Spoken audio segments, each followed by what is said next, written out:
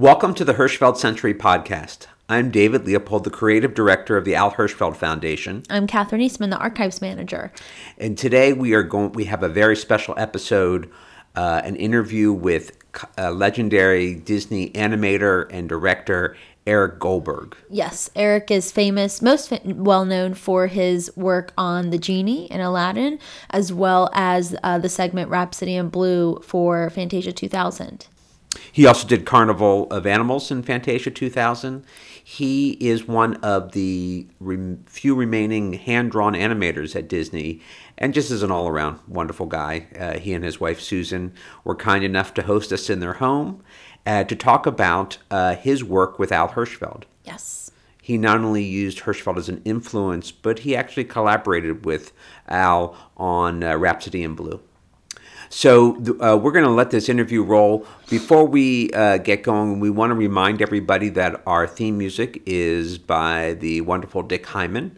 You can find out more about Dick and his music at dickhyman.com. You can find the Al Hirschfeld Foundation on Facebook, and we're on Twitter and Instagram at Al Hirschfeld. You can find our website at alhirschfeldfoundation.org. And if you like what you're hearing today, do us a favor. Massage Catherine's ego, write a review, leave a 5-star review. It really makes her day. Everyone's happier here when Catherine's happy. That's right. So please review the podcast. It helps other people find us. So without further ado, here is our interview with Eric Goldberg. We hope you enjoy it. We're talking with Eric Goldberg today about his work and his work with Al Hirschfeld. Thank you, Eric, for agreeing to come on today. My pleasure. Like, you have to prompt me to talk about Al Hirschfeld. Well, can you remember the first time you saw Hirschfeld's work? I was a kid.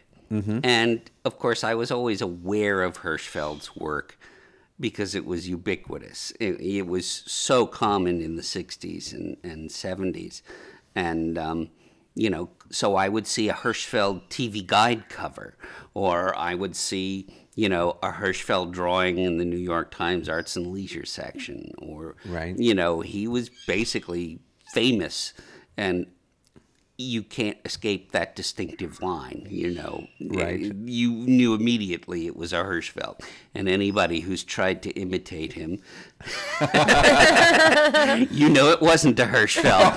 And speaking from experience. Anyway. Now, you grew up in Jersey? Yeah, New Jersey. And the turning point for me was actually in high school. I was art editor of the yearbook for our senior year, and our art advisor, Judy Leopold, turned me on to the little details in Hirschfeld that I didn't know. So, for example, finding the Ninas. She's the first person who told me about that, and that there's a number at the signature. So my grandparents used to live in Brooklyn, in New York. Sure. And we would go up from New Jersey, up the New Jersey Turnpike, to see them like once a month. And so my mom would be in the front seat doing the New York Times Sunday crossword, and Elliot, my brother, and I would be in the back seat looking for all the Ninas in the Arts and Leisure section. Great. Oh, that's fantastic. Did you know at this time you wanted to be an artist? Yes. I mean, not to sound pretentious, but when I was a lad, I knew I wanted to be an animator by age 4. So, wow. So I had a pretty one-track mind. Right. Unfortunately, a fair amount of parental encouragement as well. And yeah, I started doing flip books when I was age 6, and just continued. Finally got a Super 8 camera with a single frame cable release when I was 13 as a bar mitzvah present, and started making my own films. And, it hasn't changed much since then. The equipment's changed. Yes, the equipment has changed. Well, now, so and as your career was developing, you, of course, you were kept on seeing Hirschfeld. As you said it was ubiquitous. Yeah. When did you? I mean, you have a real affinity for his work. Was there a eureka moment, or? I don't think there was a eureka moment, but, having gone to Pratt Institute in Brooklyn, Sure. before I ever got into the professional animation business, my fellow students and I, and, so two or three of us would go to the galleries and just soak it all in. Sure. And of course, I had the Hirschfeld books as well. I had World of Hirschfeld, and I had my favorite one, which was Hirschfeld by Hirschfeld. Oh, sure. Which is the black and white one from his Friday drawings, as you informed me, where I just love practically every page in that. Yeah. The drawings are just so elegant and simple, right, and beautiful. So, I already had Hirschfeld in my veins sure, before I got into the professional animation business. And one thing that happened when I was working in London, first I was working for Richard Williams Animation. Sure. And Richard Williams was really my most important animation mentor. For those who don't know, Richard Williams was the guy who directed the animation in Who Framed Roger Rabbit. And he had burgeoning commercial studios both in Los Angeles and London. And so my first professional job in animation was working on a film he was directing in New York called Raggedy Ann and Andy. And, after it was over, he invited me to come to his London studio and work. And that was a great baptism of fire, because the first time, I was aware that Dick and the studio itself were style chameleons. They could animate any graphic design, any illustration style, and do it well and successfully. And, so baptism of fire, by that I mean that, when I got there the first day, I get handed a schedule by Jill Purdom. It says, Director Eric Goldberg, schedule 3 weeks. And she tells me in her lovely, plummy British accent, oh, and if we miss the air date, the studio gets sued. So, I was 22. So, anyway, no pressure. Yeah, no pressure. But being an illustration major at Pratt served me in good stead working for Richard Williams, because we had to change illustrator styles right, every couple of weeks. Sure. And it was wonderful training. It was guerrilla filmmaking, because you kind of had to do everything. Right. You had to lay it out, you had to animate it, you had to pick the colors, all that kind of stuff, just for 30-second commercials. Right. Wow. And one of my roommates there was a guy named Russell Hall, who went on to animate Jessica Rabbit in Roger Rabbit. Okay. And we were sharing a room together. And he is doing a commercial based on the style of Ronald Searle. We had actual Ronald Searle drawings that we had to lock in the safe every night, and then had to be returned to him when the commercial was over. And Russell, dedicated artist that he was sitting there animating with dip pen on cells. I mean, wow, just to get that ink style right. Sure. And Russell was one of these guys who smoked these roll-your-own unfiltered cigarettes. So he would take a drag every so often, and he'd go, it probably took Ronald Searle about 30 years to develop this style. And we have to do it in 3 weeks. And he wasn't wrong. That was our job description. Wow. So, and I had always been interested in maybe animating some Hirschfeld, as well as other illustrators. I'm sure. Here and there. I befriended a guy on Raggedy Ann and Andy, an old animator.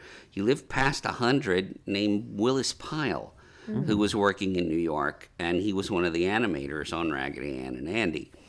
And I went to see him after that project was over in his apartment in New York. Right. And he's animating away. And what is he animating? He's animating Hirschfeld Jerry Lewis for the Muscular Dystrophy Telethon. No kidding, sure. Wow. And it's like, hey, take a look at this. I'm animating Hirschfeld. And it's like, oh, cool. Wow. Anyway, so Hirschfeld and animation were always on my mind. When I went to London and we opened our own studio called Pizzazz Pictures, Right. again, like Richard Williams, we specialized in doing any style under the sun. But the style, generally speaking, during the 80s in London was angular. Very Right. crisp, very angular. Right. And so, it looked good, but after a while I started getting tired of angular. So by the time I got to Disney's in 1990, I thought, how about curvy? Yeah. Now, I'm leaving a huge gap here, okay? Uh-huh. I have to mention my wife, Susan, and we love each other and we work together whenever we can.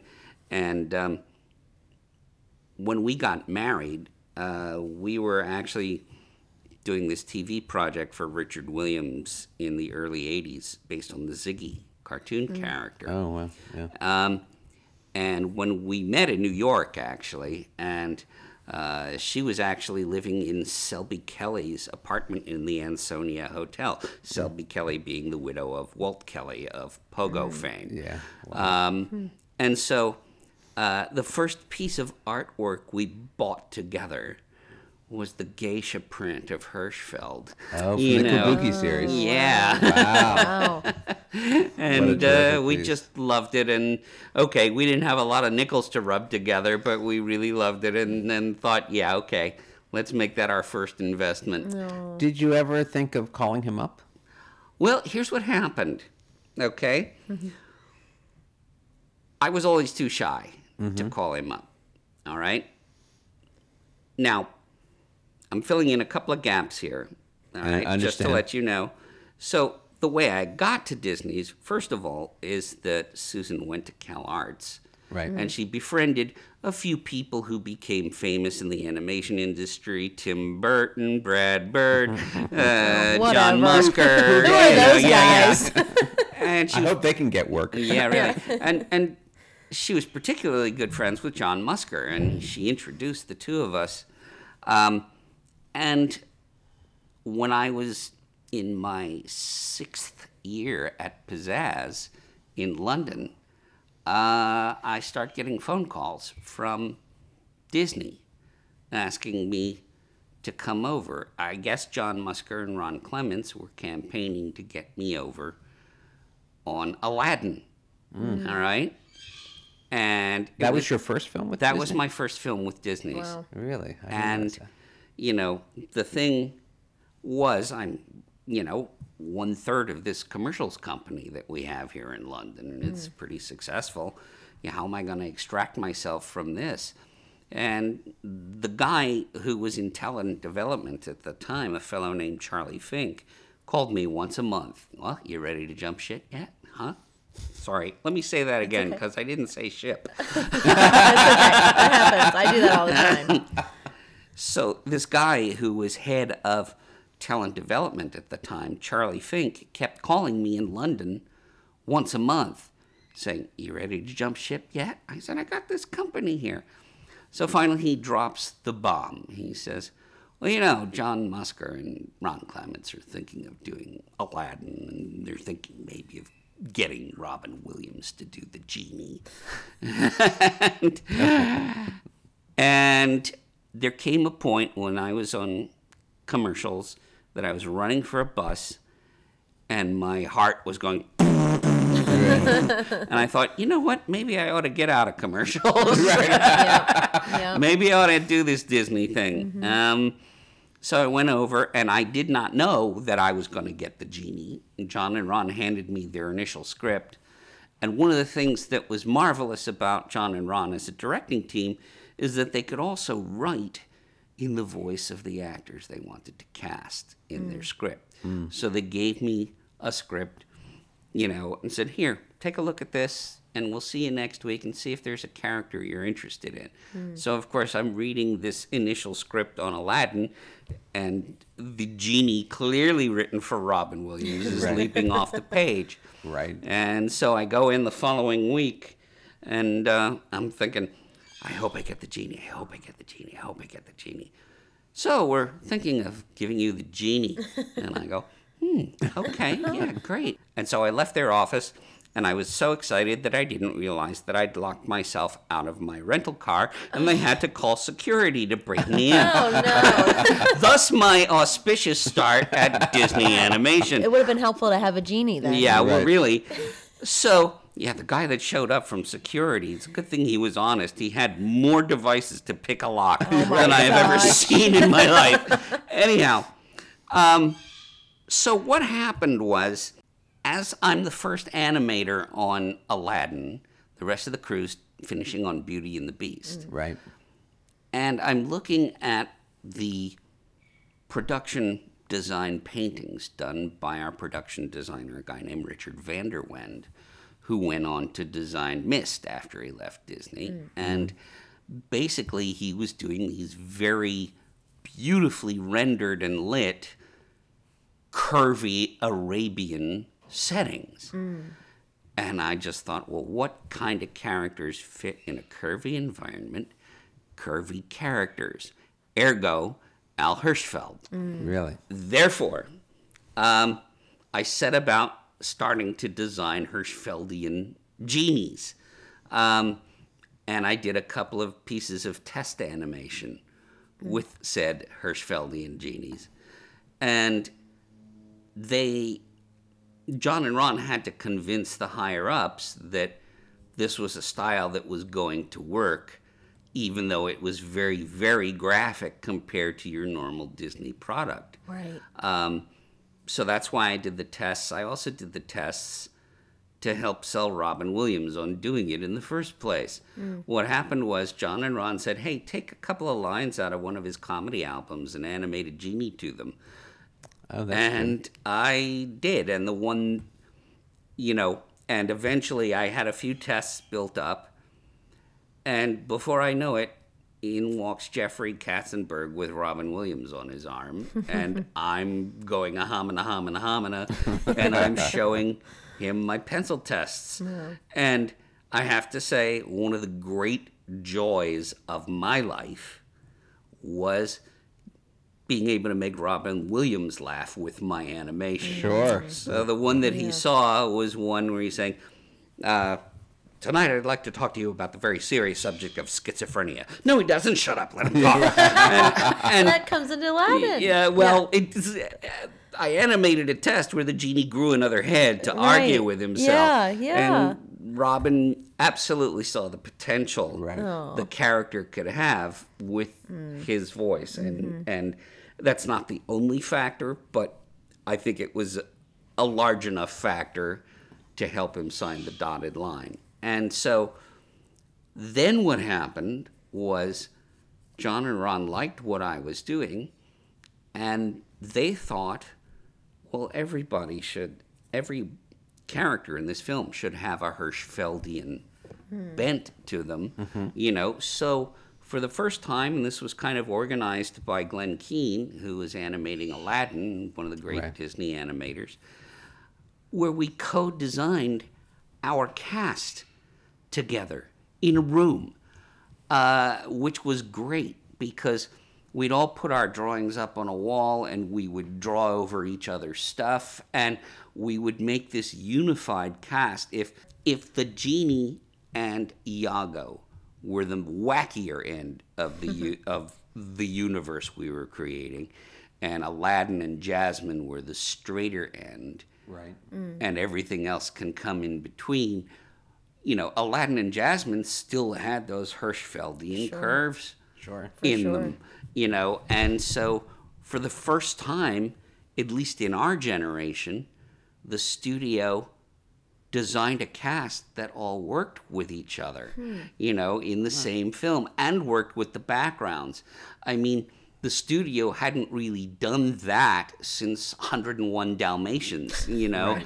So, Wow. 30 years later, oh yeah, maybe that was a good idea. and, Wow. and so, and of course, this whole time, I'm thinking, I hope he doesn't find out. I hope he doesn't find out. Well, we went to New York to roll out the film as kind of work in progress to the press about 6 months before it opened. And that's when I cold called Al. He was in the telephone book, which Sure. completely flummoxed me. And I call him up and I go, "Hi, you don't know me. My name's Eric Goldberg. I'm with Disney Animation, and we're doing this film called Aladdin. We would love for you to come down to our presentation and acknowledge you and what a great influence you have been on this film." And he goes, "Well, I got these deadlines, and, I got to do this ad for Absolute Vodka and another New York Times drawing, so another time maybe, click." And, He didn't, accolades he didn't need. and I'm thinking, the guy's in his 80s. When do the deadlines stop? So he never came down, okay? And we did the presentation. It went very well. And towards the end of production, we had a benefit screening for the Museum of Modern Art. Right. And it was held at the Ziegfeld. And so I'm standing there with Susan, and my brother Elliot drove up from New Jersey, and we're waiting to go in, and the then president of Disney Feature Animation, Peter Schneider, walks by and cavalierly says, "Oh, by the way, you're Alan Dolly Hirschfeld's minders tonight." Up pulls the limo, out they come, and I'm gushing sweat. Right. And anyway, so I'm sitting right next to Al while he's watching this thing. And first of all, I have to say the screening was wonderful.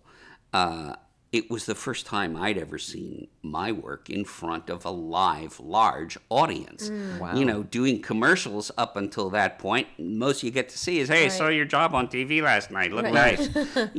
But should be saying that in a British accent. But anyway, so this was the first time I'd ever experienced that kind of reaction to my work. And when the genie came up, that house roared. And I was very overwhelmed by it. I was told later that, when the genie does his Robert De Niro taxi driver bit, Martin Scorsese was in the audience. So there you go. Right. Anyway, so I'm sitting there the whole time going, "I hope he likes it. I hope he likes it. I hope he doesn't sue me. I hope he likes it." Right. Because I hadn't asked his permission. Had you had any talk before the lights went down to say, your work was a big influence on Yeah, the film? we did have a little chat Right. like that. And then when the lights came up, I asked him if he could see his influence.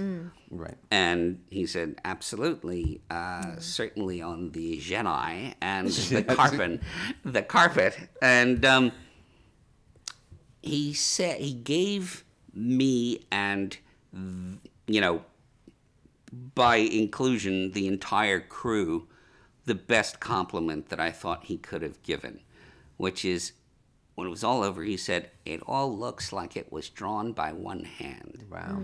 And we all know of his famous New Yorker essay about Snow White and the Seven Dwarfs, Sure. called Art or Taxidermy, Right. where basically he was castigating the picture for having cardboard humans and lovely, believable, cartoony dwarves, and Sure. the two not marrying together. Right. Right. So the fact that he could say, having seen that movie with 500 of us working on it, it all looks like it was drawn by one hand. That will stick with me the rest of my life. Sure. It really will.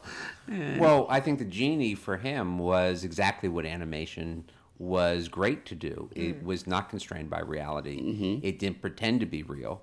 It took advantage of what the line could do. Yeah, absolutely. We found when we were designing the genie, the more we stripped off of him, the better he got. Right. He used to have a turban, he used to have a vest, he used to have this, and it's like once he became kind of a moving wisp of smoke, that was when he was at his most successful because he could then be anything. Right. It's not You know. constrained by a vest or a hat. Absolutely. Yeah.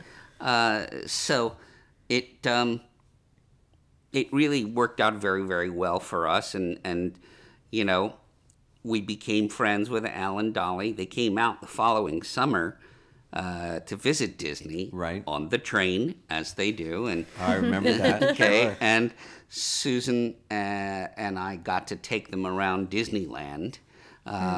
Dolly lost her hat in Pirates of the Caribbean. Oh no! Sadly, Oh. but they had a very, very good time, and at that time, you're talking 93, Yeah. we broached the subject of wanting to do Rhapsody in Blue in Al's style. And at the time, we thought that we would probably need about 50 character designs, and we wanted to know if he was interested in doing it. And he was cagey. He didn't give us a yes or a no. We had lovely times with the two of them. And then subsequently, he sent me a very gracious letter saying no. He basically said, if I was younger and I wasn't stuck to my barber chair, I would come out and design 50 characters for you. But I think, no, can't really do it. I mean, he's 90 years old at the time. Yeah. So I just wanted that to be clear. Yeah. It wasn't Yeah. like this was a guy who's like, I don't want to get up from the couch. Yeah, well, it ain't like he was slowing down. No. Al Hirschfeld at 90 years old was everybody else at 30 or something. Right. Yeah, really. So, anyway, on subsequent visits to New York, we kept bringing up Rhapsody, and finally we wore him down so that he said, okay, if it ever gets greenlit, I will give you permission to adapt any of my existing work. Now, was that his idea or your idea? That was his idea. That was his his- idea, and what a great idea it Yeah, was. no, without a doubt. And And also the ultimate testament to how highly he thought of your work, Yeah. because he wouldn't say that to just anybody. He knew Well- it was in good hands. Or in One- good pencil. Yeah. one thing that was very charming and heartwarming is they took him when he came out for that visit. They took Al and Dolly to the Animation Research Library and showed them lots of drawings from the great illustrious Disney past. Sure. And they pulled out some genie drawings as well to show him. And so when he came back from that, I said, I hope you saw your influence in there. And he said, yeah, but I saw a lot of you too, which was really nice, Oh, he loved the black and white ads that appeared in the paper that had the genie and the hands. He saw himself, and he saw your work, and it amused him. That was that. If Al said something was insane, it was like that was high praise. And he thought it was crazy that this was going on, and it just was so right, really. I was so glad that he liked it. And I was so absolutely tickled, and I like to think that at least for a certain generation, that may have helped introduce them to Al Hirschfeld's work too. Well, I think Catherine is an example of that, or more Rhapsody in Blue. Yeah, I mean, certainly I grew up during the Disney Renaissance. But did it start with Aladdin, or was it? It started with Mermaid. With Mermaid, that's right, 1989, 89, yeah. So, Pocahontas is my favorite Disney film, which Eric directed. I was very much a Pocahontas girl. But yeah, so Aladdin, I think for a lot of children, I was too young at that point. But Rhapsody in Blue was a really big part of my childhood. My brother and I love Fantasia 2000, and that was our favorite piece. That was the piece we watched over and over. We didn't care about the flying whales. We didn't care about any of the other stuff. We loved Rhapsody in Blue. There's the introduction with Quincy Jones talking about Hirschfeld, and, there's the Gershwin portrait and Al's photo. But it didn't really stick with me until I started working for the foundation, and I was in storage one day, and I saw this beautifully bound, Fantasia 2000 book. And then there was like a little enamel pin of what I know now is Solid Cinder. I said, "Oh, that's so funny. I love Rhapsody in Blue from Fantasia 2000." And then it kind of clicked in my head. Oh wow, this thing I've loved. That was such an important kind of touchstone of my childhood with my brother, is now this thing that I see I get to experience every day. And so Rhapsody in Blue was certainly my entrance. What do we call them? Entry point. Entry point. Yeah, my entry point to Hirschfeld without me even really knowing it till much later on. So yeah, that's a great bridge to start Rhapsody in Blue with. Yeah. We had wanted to do Rhapsody in Blue since we had proposed it to the studio and proposed it to Al in 1993. Right. And the studio kept saying no. And we kept sending emails saying, hey, if you want us to do this down in the Florida studio, we'll do it in the Florida studio. And, we're trying to find ways to make it work. And we weren't... And what did you see it as a short at that point? Right, yeah. Here's the funny thing, okay? It was originally conceived to be in Fantasia 2000. Oh, wow. Right. Okay. And both Roy Disney and Don Ernst, our producer, thought Gershwin was too modern a composer to include in it. Interesting. And they insane. kept saying no, but they know it was my kind of labor of love. Actually, Susan's and my labor of love, and we stuck with it for about 7 years. Wow. Finally, and we had the whole thing storyboarded. Right. Susan had done her art direction pieces, and it was kind of filmed. And you did this all sort of on spec, yes, because you wanted to do it. That's right. Right. That's right. Wow. I mean, there are times at a studio when you have downtime, so we did it in our downtime. Right. After we were done with Carnival of the Animals, which was our other piece in Fantasia 2000. Right. So, anyway, long story short, there was a movie being made called Kingdom of the Sun, and that went down in flames. And they had nothing for that animation crew to do. Mm-hmm. Eventually, it morphed into The Emperor's New Groove. Oh, another one of my favorites. So, anyway, during that time, there was nothing for the crew to do. Right. So the executives got to us and said, okay, you can make Rhapsody in Blue with this crew. And we went, thank you. And, it was just wonderful. And it's kind of amazing. Most of the crew had just come off of Tarzan, which, if you remember the film, has a lot of very detailed anatomical drawing in it. Yeah. Not just humans, but animals as well. Yeah. Right. And, and I thought, oh, God, I hope these guys can adapt to Hirschfeld. And they took to it like ducks to water. It was so natural for them to animate Hirschfeldian designs. And earlier, when we were adopting Hirschfeldian designs for Aladdin, I did a talk at the studio saying, you may not know this, but you've already done it. And I ran Mary Blair designed Once Upon a Winter Time from Melody Time, and it's got these great Hirschfeldian curves in the characters. And I showed them Freddie Moore drawings from The Little Whirlwind. Also, great lines leading all the way down the back of his head, down his back, around his foot, all this kind of stuff. Sure. And they kind of got it, And so when time came to do Rhapsody, I was stunned that they knew so well, Right. how to hook into this stuff and draw it and animate it well. That's pretty amazing. So I have two questions that I do Okay. want to ask. Why Rhapsody in Blue? Rhapsody in Blue was probably my favorite classical piece. Okay, I just loved it.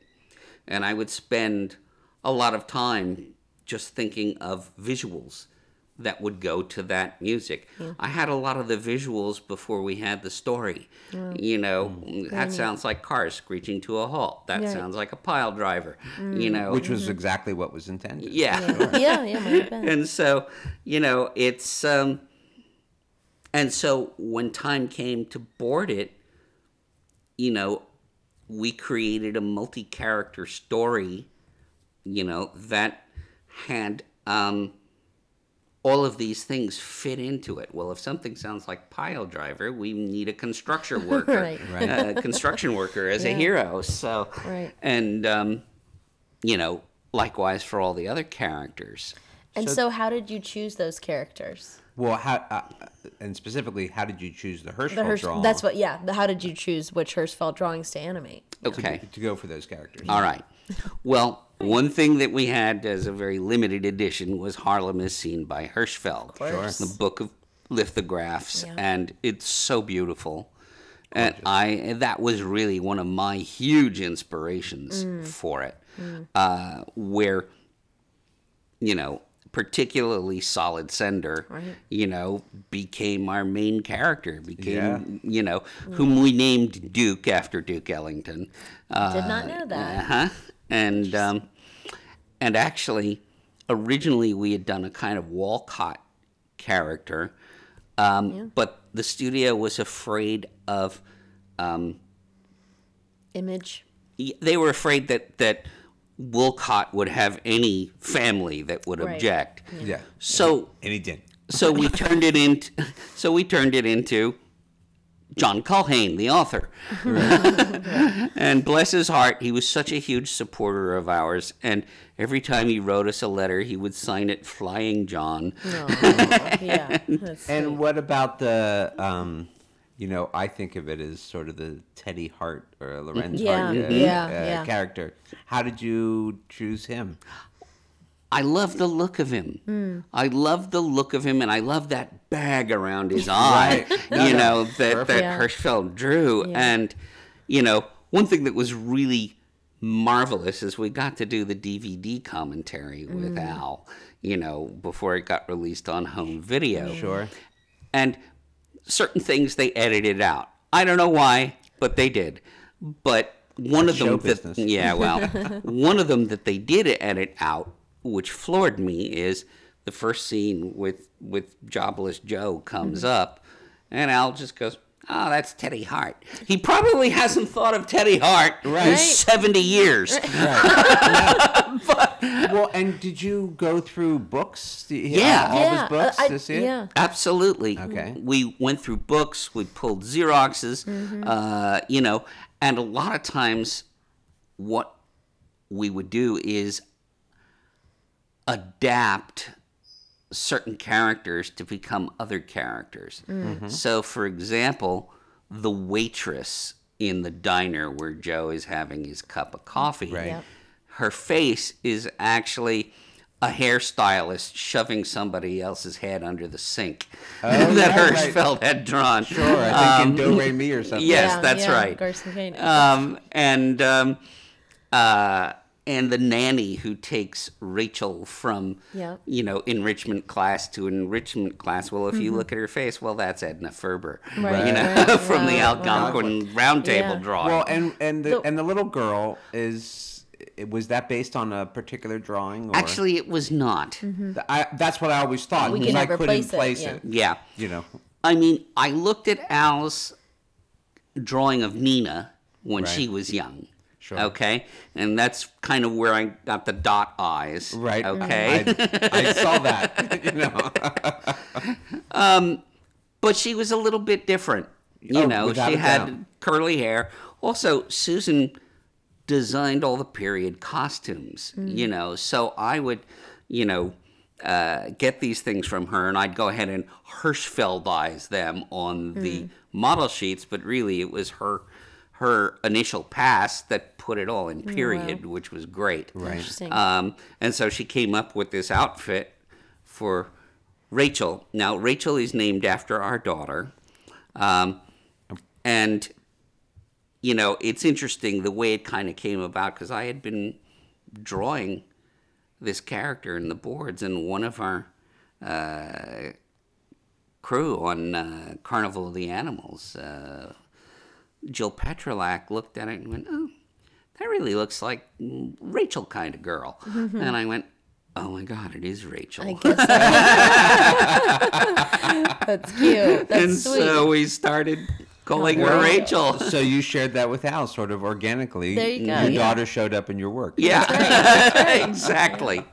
The one piece that sticks out to me of how, kind of how did you choose is there's a Mitzi Mayfair poster. Oh yeah. And where did you it's like you must in have the really gone dance into. studio. There's a poster on the wall. I think it's on the subway. I think it's in the subway station. Might be. It's Mitzi Mayfair. It's the girl, and she kind of is doing this with her skirt, in a big way. And you know what? That had nothing to do with me. Oh, because really? the layout artists were all doing Hirschfeld as Okay, well. no Yeah. kidding. Well, So- somebody looked very hard and Oh, yeah, found no, a very we- obscure drawing, and so they went ahead and used, Wow. the same way that Hirschfeld would draw stuff in their layouts. interesting. You Well, know. that's very we approve. Yeah, the other thing that happened on that, of course, is that we wanted to pay homage to Hirschfeld. So we actually worked Nina's into the animation. If you look at Duke's toothpaste tube, the crinkles on the end say Nina. Oh, if, no. If you look at close-ups of Margaret's fur collar, Yeah. Nina. Oh, no. And, Wow. and so we worked that into the animation. However, the layout department got into it in full swing. They decided to put the names of everybody working on the film my within gosh, the background. that's funny. And the main culprit was a friend of ours named Doug Walker. He had done like the lion's share of the layout. And he put his name Doug everywhere. And so That's funny. so here's what happens. While we're making it for a standard 35 millimeter, run. Right. And we're told, hey, we're going to release this in IMAX. So all of a sudden, we're adjusting things for IMAX. Wow. So the first time I saw the film on an IMAX screen, I'm like, oh my God, it's a telephone book. I'm seeing all these names. And, Sweet. so two things had to happen. The fact that they put all these names in there. The first is they had to go and get everybody in the studio who was named to sign a disclaimer, no that we kidding. were allowed to use their name. that's funny. Second, Richard Corliss, who was then the film critic for Time magazine when the film was released, calls up the studio to ask the burning question, who's Doug? Oh, that's cute. So, and In our world, it would be how many Dougs? yes, Yeah, that's how right. many But it truly was a labor of love. I mean, Susan and I had wanted to do it for 7 years until we Right. got the chance. And in fact, it started as a standalone short. Here, what happened was, they already said Fantasia wasn't going to have it, but the studio knew that we wanted to make it, so they offered okay, let's make it as a standalone short. It's the only piece in Fantasia 2000 that is not conducted by James Levine. It's conducted by Bruce Broughton. And he did a great job getting the orchestra together and all that kind of stuff. He got Ralph Grierson to play the piano. He got, I believe, the grandson, maybe the great-grandson, of the guy who played the initial clarinet lick on the Paul Whiteman version of Rhapsody in Blue. And so that felt nice and authentic. And so we have a screening of Fantasia 2000, not even called Fantasia 2000 yet, where it was kind of 50% old pieces and 50% new pieces. And the two just didn't marry. It didn't work. The old pieces looked older. Right. And the new pieces looked newer, but there were so many differences between the two of them that eventually we decided, okay, the only one we really can keep is Sorcerer's Apprentice, Right. which is the one we kept. But in that screening, the lights go up, and everybody is aware that it doesn't work. And Roy Disney was there, and he turns around and goes, "So, Eric, is Rhapsody in Blue going to be ready in time for Fantasia 2000?" And I said, "Actually, Roy, yes, it is. It's on a parallel track." Right. And so finally it got included in the film. Great. Oh, boy. Prodigal son returns. Wow. So, Well, and what was Al's reaction to you when he saw the film? well, first of all, being able to work with him directly Right. was a joy. And so what did that entail? Okay, we would take trips to New York, like we took a research trip. We took our head of cleanup, Emily Giuliano, who Right. we called the keeper of the Hirschfeld line. We photographed her ice skating in Rockefeller Center. We took photographs of buildings, and we went to see Al. And we showed him Susan's art direction pieces, and we showed him the model sheets that I had done. First, he saw the art direction, and he went, "This artwork is first rate." Yeah. Okay? I can hear it. And then with the model sheets, it was a very weird legal situation, but it worked. If he actually drew something that I took away with me, then they would charge us, Disney, oodles of dollars because we took away an original Hirschfeld. So what he did is looked at my model sheets and advised us on a separate sheet of paper what we should do to make things more Hirschfeldian. I remember particularly the ballet dancer and him putting crosshair 5 o'clock shadow on one of the construction workers. And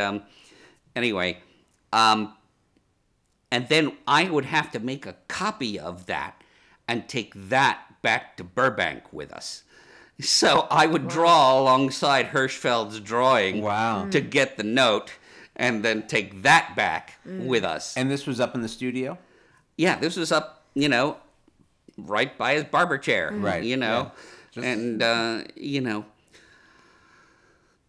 there are things that make me sigh. One of them is they decided to send a video crew over from the Disney office in New York. And so they're coming over, and they look at Al, and they go, "So, we don't know you very well. What have you done?" And I was like, "Oh my God, will you please?" Right. I'm not here. I don't want to think of it. I They're don't not work with with these me. people. Yeah. No. And subsequently, we showed him the story reel. Right. When that was completed, we showed him some pencil tests, and the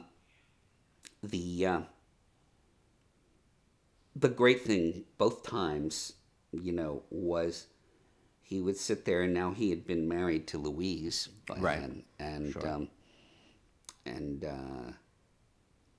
Louise, he sat there with his yellow legal pad and a pen watching the story reel, and Louise goes, "So, any notes, Al?" He goes, "Nope, no notes. It's perfect." That's great. You don't get that, Yeah, you know. That's wonderful. And you know, we went up to show him about 3/4 of it in color, just on, running it on TV, and Right. the rest was pencil test. And how old would he have been in 1999? 96 years old. 96 years old. Okay. So, anyway, we show it to him. Both he and Louise are very moved. And she pulls us aside, it's me and Don Ernst, and she says, he's going to be 96 next week. This is the best birthday present he ever could have gotten. Without a doubt. And I'm getting verklempt recalling these incidents. Sure. I really As am. you should, because look, he respected art and artists the most. Yeah. And I know just from other experiences, he saw you as a peer. I mean, you might have looked up to him, but he saw you as a peer. Well, that's very nice of him in hindsight. But you can tell. I mean, I can tell by the way he talked about it, and eventually with the drawing he did of you, that was a drawing of a friend, Yeah. and someone who he respected and admired. Because it's a wonderful drawing. It's a beautiful drawing. So I'll just interject here. Yeah. Yes, Susan commissioned him to do my portrait for my 40th birthday. Wow. So I flew to New York. Oh. I slept in Nina's room. No, And it was between Dolly and Louise, Right. So he was on his own other than, the housekeeper who cooked his meals. Sure. We had soup. And, the next day after I stayed overnight, he does the drawing, and he's just got like a little scratch pad that he's drawing on, and we're conversing. Sure. And he's drawing and drawing and drawing. After about 10 minutes, he goes, okay, you're done. And I went, can I see it? He goes, no. And then about 2 months later, the final ink arrives on our Right. doorstep. Wow. And it's one of the most thrilling experiences I believe. I have ever had. Oh. And in fact, if you look closely in Rhapsody in Blue, when all the people are streaming out of the hotel, Oh yeah. all of those are caricatures of somebody or other. Okay, we caricatured our producer Don Ernst. We caricatured Patty Hicks, who was our other producer. We caricatured Alan Dolly. We caricatured Brooks Atkinson. Oh, yeah. I've definitely seen Brooks going out of that. Yeah. And Susan and I are caricatured in there as well. And I used Al's version of me to stream out of the door in That's perfect. Rhapsody. We're the kind of people who look at that revolving door scene and it's like, oh, that one. Yep, I know yep, that you one. I know that one. Yeah. A lot of the stuff that's in the film is stuff that I designed after a fashion. Right. Based on knowing Right. what I knew of Al. He's not going to know how to draw Patty Hicks. Right. So- No, of course. Right. Yeah. But that's exactly what he would have. It seems to me that you didn't keep it where it was. You took it to the next place. And that's what I think that's what he liked. Yeah. Well, that's great. Yeah. I can't say I have some special insight, but just knowing him and knowing how he looked at work like that, it excited him. He was so special to us, and what a thrill to be able to get to work with one of your heroes. Sure. Yeah. And towards the end, I should tell you the climax. The climax is obviously. Fantasia 2000 premieres at Carnegie Hall. Right.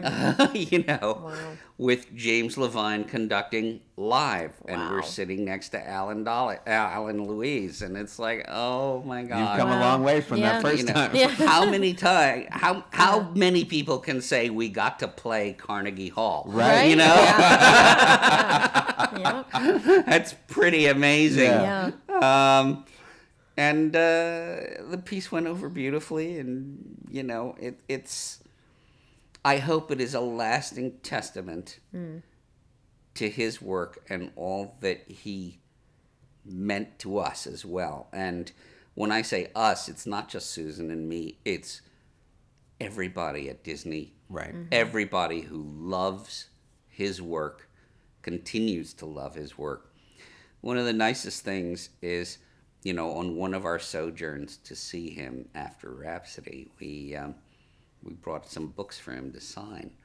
And he signed one to Eric and Susan, the Svengalis of my art. Oh, that's wonderful. Isn't that great? Yeah. He just had such a way. He sure did. Did he ever talk to you about for those who don't know, Disney had these 9 old men, who, the original animators of Disney, and of course he knew a number of those guys, particularly Art Babbitt, who had married Marge Belcher, who everyone knows as Marge Champion. Yes. Because she would later go on to marry Gower Whom Champion. I met in Al's apartment, by the way. Oh, yeah. Oh, Okay, funny. that time I was staying there to Sure. have my portrait done. Well, they were great friends. Yeah. I mean, he had known her since she was a teenager, really. Yeah, and we compared Art Babbitt notes. Art's last wife was Barbara Perry. Sure. And she was an actress on Broadway, and Drawn by Hirschfeld. drawn by Hirschfeld, yes, which she is very proud of. Sure. And so I talk about Art Babbitt for the first time with Marge Champion. And she said, "Oh, yes, I remember when Barbara was going to marry Art. I told her, good luck." That's cute. Did Al have any stories of Art? He didn't. Oh, He interesting. really didn't. He tended not to talk too much about animator people, at least to me. Right. And that was the past, and he didn't really talk about the past. in that way. I mean, I do remember the story that he told about going out to do an article about the Disney studios in the early 40s. Oh, sure. Yeah. Okay, do you know this story? I would like to hear what you know of this. Okay. What I know of this story is he goes out there and he's met by a bunch of the artists, and they're working on Three Caballeros, Saludos Amigos, and they're looking at Jose Carioca, the parrot character who appears in both. And one guy is saying, "Well, I figured out his dance moves." Another guy said, "Well, I gave him his cigar and his umbrella." Another guy said, "Well, I put that rakish tilt on his hat." And after a while, Al goes, "Well, what did Walt do?" And they kind of were nonplussed. Right. And he got back on the train and headed home. He didn't have a story. Well, he had come out there to interview Yeah. Walt. He was going to do a profile on him. And he told me that they did actually go to the studio and pull out a drawing that Walt had done of Mickey. And Al said it looked like a rat. And, it was, I think he was sort of disappointed. He really had this idea that Walt was this artist, entrepreneur, visionary. And it turns out he was 2 out of 3 at best. Well, I think visionary is probably the best way to Yeah. to describe Walt Yeah. Disney. And even if he did not have the technical facility to be a great draftsperson, Right. he knew how to surround himself with the best talent that he could find around the world. Definitely. And it's his vision that got up on the screen. Right. Absolutely. So saying he can't draw Mickey Mouse is like small potatoes, really. Of course. Right. Of course. Right. But I think Al was looking at it through a certain lens. And it didn't meet up to that. Yeah. And I also wonder about the timing of the trip. Would have been after the Disney strike. Yes. And I wonder how much sort of lingering resentment there might have been amongst the animators against Walt that may have infected Al. There may have been, and Right. of course we know Art Babbitt led that strike Right. in 1941. And I knew Art very well, and he really did it for altruistic reasons. He didn't need Right. to have a strike because he had butlers. He was rich. but his assistant, Bill Hertz, was sleeping under his desk. He did it for all the other people, Right. In the studio who were not earning enough to make a living. And so,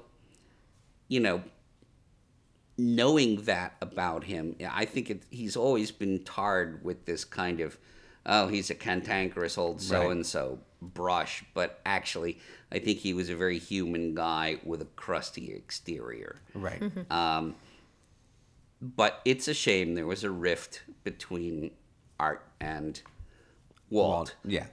Without a doubt. And in his later years, Art Babbitt admitted to us, he didn't feel like he did anything that was worth anything after he left Disney's. Right. He had regrets at the end. Right. I disagree with him because he did sterling work for UPA after he left Disney's. He animated some stuff designed and directed by John Hubley. He directed and animated a few films himself.